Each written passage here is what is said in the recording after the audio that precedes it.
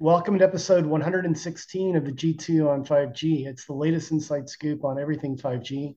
We cover 6 topics in about 20 minutes, and it's brought to you by More Insights and Strategy. I'm Will Townsend, and joining me again this week is fellow analyst Anshul Sag. Let's get started because it's been a week full of lots of news.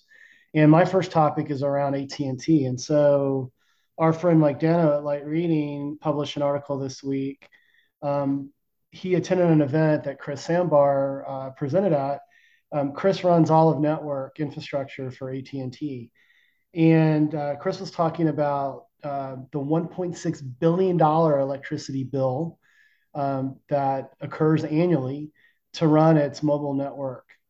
And he discussed, some ways to minimize that OpEx expense. And I don't think a lot of people understand. I mean, operators spend billions and billions and billions of dollars in capex to build out these next generation networks, 5G networks, but the electricity to run them is quite extensive. So, I mean, he talked about the fact that what AT&T is doing now is that during non-peak times in the evenings, very early in the morning, they're actually powering down a lot of their infrastructure to conserve energy and save cost. And it wasn't clear to me like if this is a manual process, but certainly I think there's an opportunity here, if it is a manual process, to automate that. And you're already seeing this occur within enterprise infrastructure platforms such as Aruba's Green AP, that based on movement within an access point, it actually powers the access point down to save energy as well. But I just thought it was an interesting article. And what do you think? I did see this. I didn't really delve too deeply into it. Um, I do think, I've heard of this methodology being used before, Mm-hmm. what during, off-peak hours. My understanding is that, all operators are looking for ways to improve OpEx, and power consumption is basically, number one, Mm-hmm. as far as OpEx goes. Yeah. So I just think that they are all looking to be more green because one, it's better for the environment and it's better for the bottom line. Right. And I just think that there's going to be more and more um, techniques and technologies that are implemented to reduce power consumption on cellular networks for a multitude of reasons. And I think one of them will Mm-hmm. also be like having equipment that doesn't consume as much power Yep. um, also causes it to generate less heat, which is better in hotter environments, which is also a thing that's happening to a lot of us. You and I were just talking before the podcast about how we're both kind of cooking all in September, and heat environment affects cellular equipment, and I'm sure there's some equipment that was manufactured a couple decades ago that probably wouldn't work in today's environment with prolonged heat waves. Yeah, no, I totally agree. And you look at companies like Qualcomm that are pushing up from end device into infrastructure, into small cells and that sort of thing. And companies like Qualcomm have great capabilities with respect to their designs and power management and that sort of thing. The other thing I'll add too is, in addition to, being focused on this sort of thing to reduce, OpEx flatly, many companies are also very focused on sustainability goals and carbon footprint offsets and that sort of thing. And so this sort of helps in that regard as well. So it's something that I think we'll continue to see within the mobile network operator space. But let's get to your first very exciting topic this week. It's Apple season, and they had a slew of announcements, and there's a lot to unpack there. So I'm just going to let you take it away. Yeah, so today the iPhone 14 pre-orders started, and that was as a consequence of the launch that happened a couple days ago. Basically, Apple's launching, four iPhone 14 models. There is no iPhone 14 mini. There's just a regular iPhone 14, 14 Plus, then there's the 14 Pro and the 14 Pro Max. They Mm-hmm. start at $800. Um, but the real big deal with these new phones is From a 5G perspective, new 5G bands. They're adding new band 70 and 26, which are for Dish. Yeah. And then there's also band 53, which is what's enabling the new satellite SOS connectivity, Hmm. which, if you didn't catch it, during the iPhone 14 launch, there was a rumor that Apple would be launching satellite connectivity with its phones. And I think this has actually been a rumor that's been going around for a couple of years now. Yeah. And this is actually it coming out and being realized. It's mostly a public safety thing, so it's not really something you can use regularly. Yeah. But it is a service that you get for free for 2 years from Apple, and it leverages the Global Star Band 53, which is why this phone is adding Band 53. And it also has Band 14, which is AT&T's AT&T's FirstNet. So Hmm. this phone is actually adding four new bands, which is a big deal because that usually doesn't happen all at once. Right. And then because it's has satellite connectivity to Globalstar, it's pretty much guaranteed it's going to have at a minimum a Qualcomm Snapdragon X65 5G Hmm. modem in it. Yeah. If not an X70, we'll see. Because in order to do satellite connectivity, um, you would need some kind of interoperability between the modem and the satellites. And last year, Qualcomm pre-qualified with Globalstar, which is why Pat and I have been talking about. We're expecting that Globalstar would be AT&T or would be their partner for the iPhone 14, which they are. Yeah. And then there's a slew of low light camera improvements. Actually, the one big thing to consider is that the what you call it, the iPhone 14 does not have the latest processor. So only the 14 Pro and Pro Max have the A16, Yeah. while the 14 and 14 Plus have the A15 from last year. That said, um, performance wise, I think they'll actually be almost identical. It will be single digit difference. Yeah. So most people won't even really notice a difference. It really looks like Apple is focusing on power consumption. And then this is the 14 Pro is also the first time Apple has a always on display, which is something us Android users are very familiar with and Hmm. have been using for years. So it's nice to see Apple getting that, at least in the top tier. And then in terms of display, the new 14 Pro and Pro Max have a new dynamic island, which is Not to be basically confused with Fantasy Island, right? I've seen a lot of tweets about the plane. I just so dated myself. You probably don't know that show, man. so the joke is I've heard of it. I've seen some episodes, but the joke is, or at least my thought is, they still have the notch on the 14 and 14 plus, but they Yeah. moved the notch down into the screen and turned it into a dynamic island. And the reason why it's called a dynamic island is because they've now turned a weakness into a user interface. Yeah. Um, It's but cool. we'll see how good it is. I pre-ordered mine this morning, so we'll see. I got a 14 Pro Max, so I'll be able to take advantage of the new camera capabilities and see how good the low light performance is. They're claiming double low light performance, Yeah. which means better low light exposures and shorter low light exposures. And then the other big thing in terms of connectivity was they in the U.S. market have gotten rid of the SIM card slot, so you have to use eSIM in the U.S., which is a complicated problem because all three carriers in the US already support eSIM. Um, mostly support it. I think the experience is fairly good, but it's not perfect. I think Apple's trying to push these carriers to do better. Yeah. And also I think they're warning other carriers around the world that they're probably going to do this next generation with them as well across the world.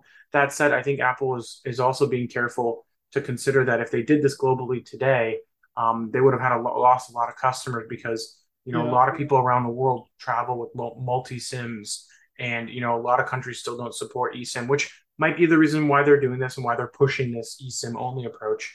But another thing to consider is a lot of people travel to the US to buy iPhones and then travel back and use them at home, Right. and a lot of those users are doing it because taxes are really high at home or prices are high or the combination of, and iPhone costs more than double where they live. Yeah. And that's why I think that it's going to really hurt those people who would normally come to the U.S. and try and buy a U.S. iPhone that's got no SIM slot. Yeah. I've had an eSIM experience. So I've got an older generation iPhone. I've got an eSIM activated in a physical SIM. And the process to go through that, and I won't name the carrier, was arduous to say the least. And so there is going to be a learning curve here.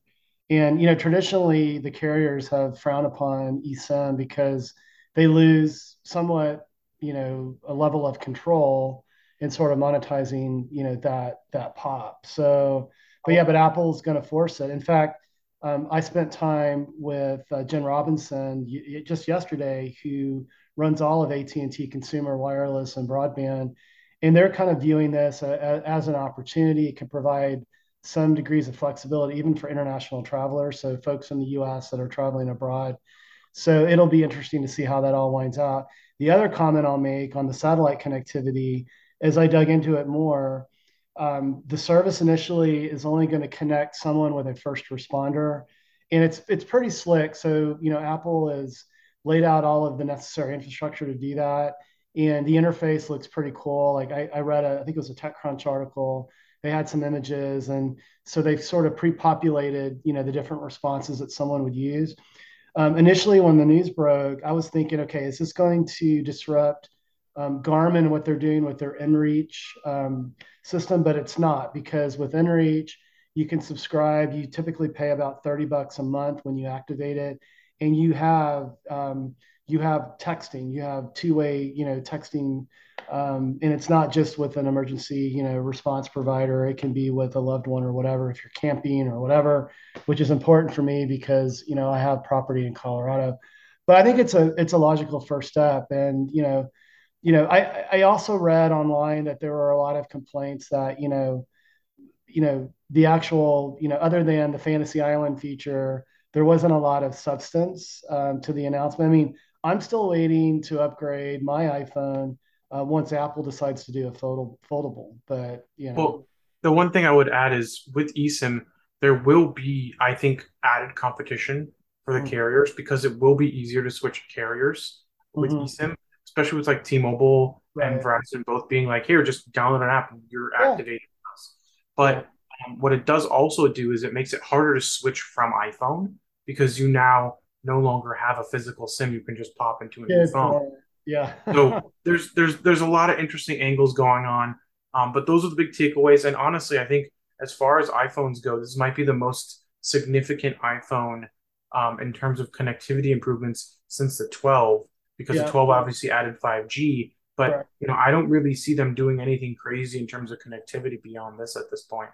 Yeah, no, you're absolutely right. I mean, from a connectivity perspective, the additional support of all of that new spectrum, the spectrum bands, is quite impressive. I think sometimes that the value of that gets lost with the average consumer. So that's probably why I'm seeing just a lot of like ho hums, about the Totally.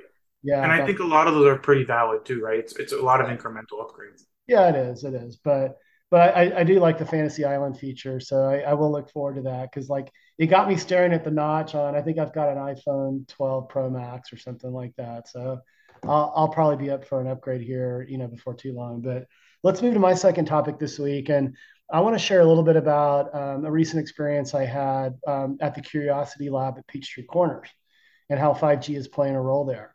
So Peachtree Corners is northeast of Atlanta, and it's a small community. It's only been incorporated for about 10 years.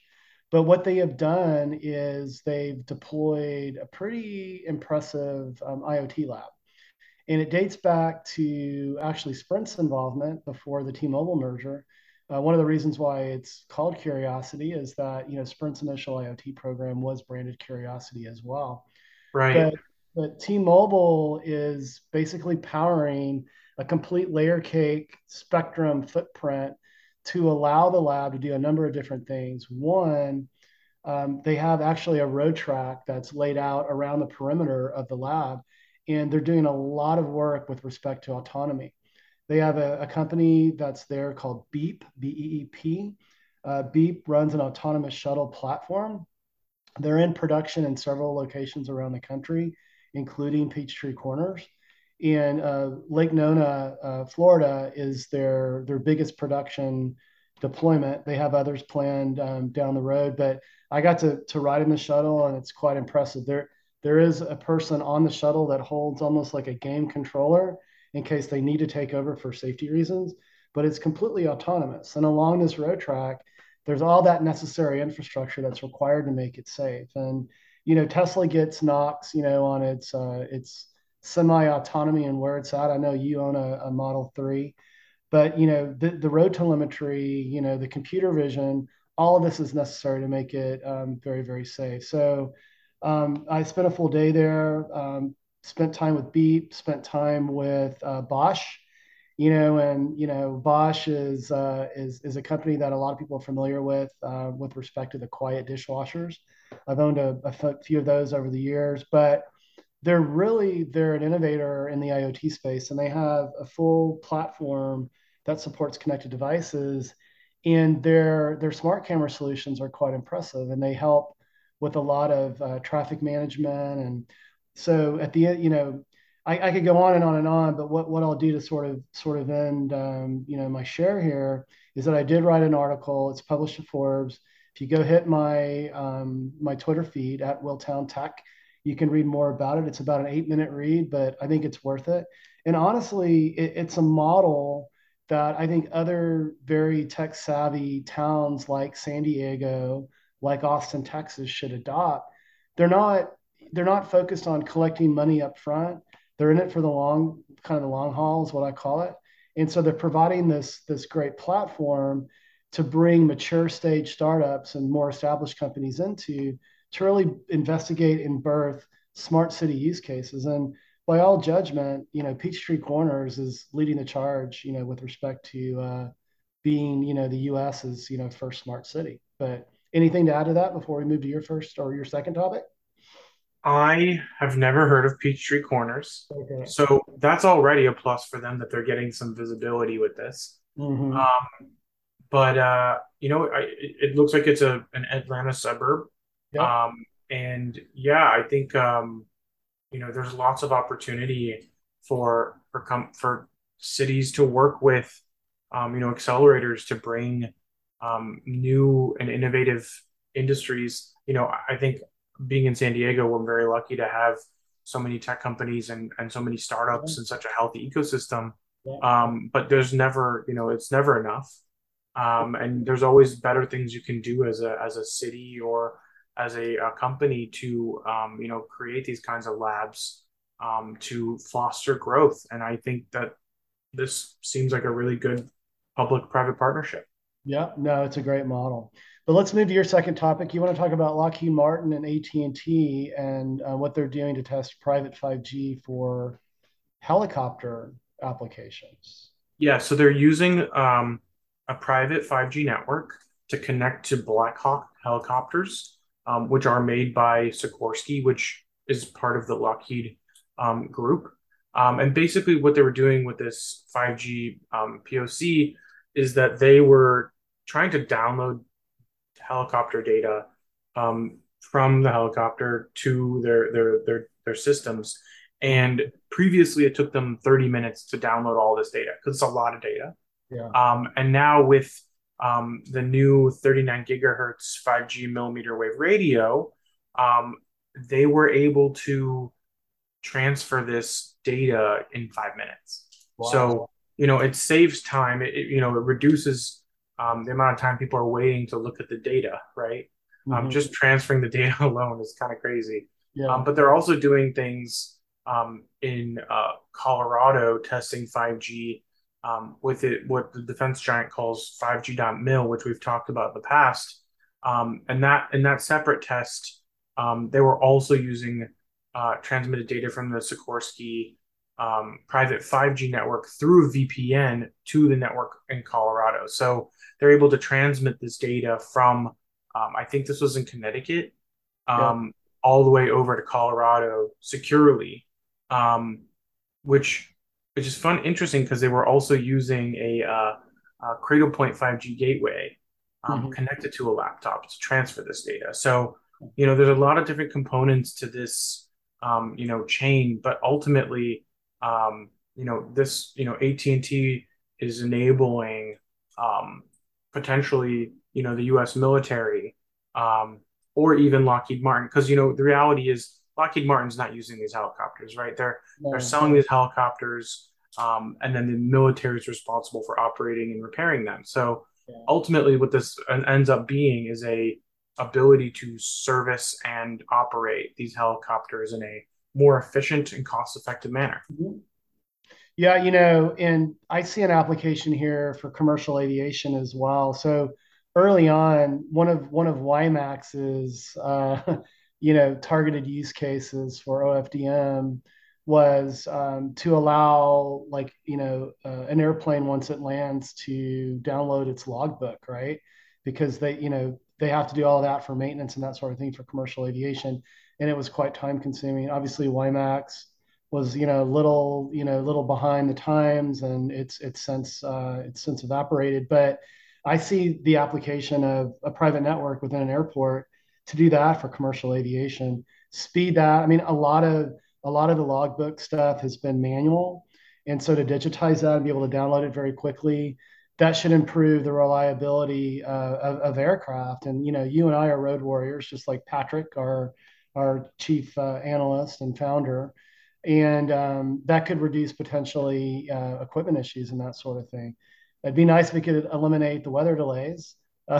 Flying back recently, I got hit with an equipment issue, a weather delay, and then an air traffic control spacing issue. So I got the triple whammy there. But yeah, it's promising what they're doing there, and certainly Lockheed Martin is a defense contractor, but I'm sure Boeing and Airbus are all over this as well. But let's move to my third and final topic. I want to talk about Orange and how they're forging some new partnerships to leverage OpenRAN within a 5G standalone trial. But the question is, will it see production? So I read about this was on Mobile World Live, and it broke this week. So Orange is striking agreements with NEC and Mavenir to do just this, and it's a 2-year pilot. Yeah, they actually announced it initially at World Congress 2021, so they're well into a year here, and I'm not surprised to see NEC is emerging as a big player in this space within primarily the Japanese market, and we've talked about Mavenir.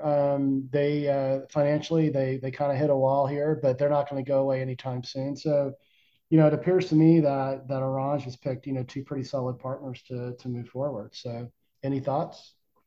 No, I think this is just another potential opportunity for Orange to, find opportunities for OpenRAN to save them money. Yeah. We'll see. I think that I've seen so many of these OpenRAN partnerships that Right. at this point, I'm waiting more for deployments than I am for Right. partnerships. Yeah. Yeah. And that, I read that it's again, it's another proof of concept.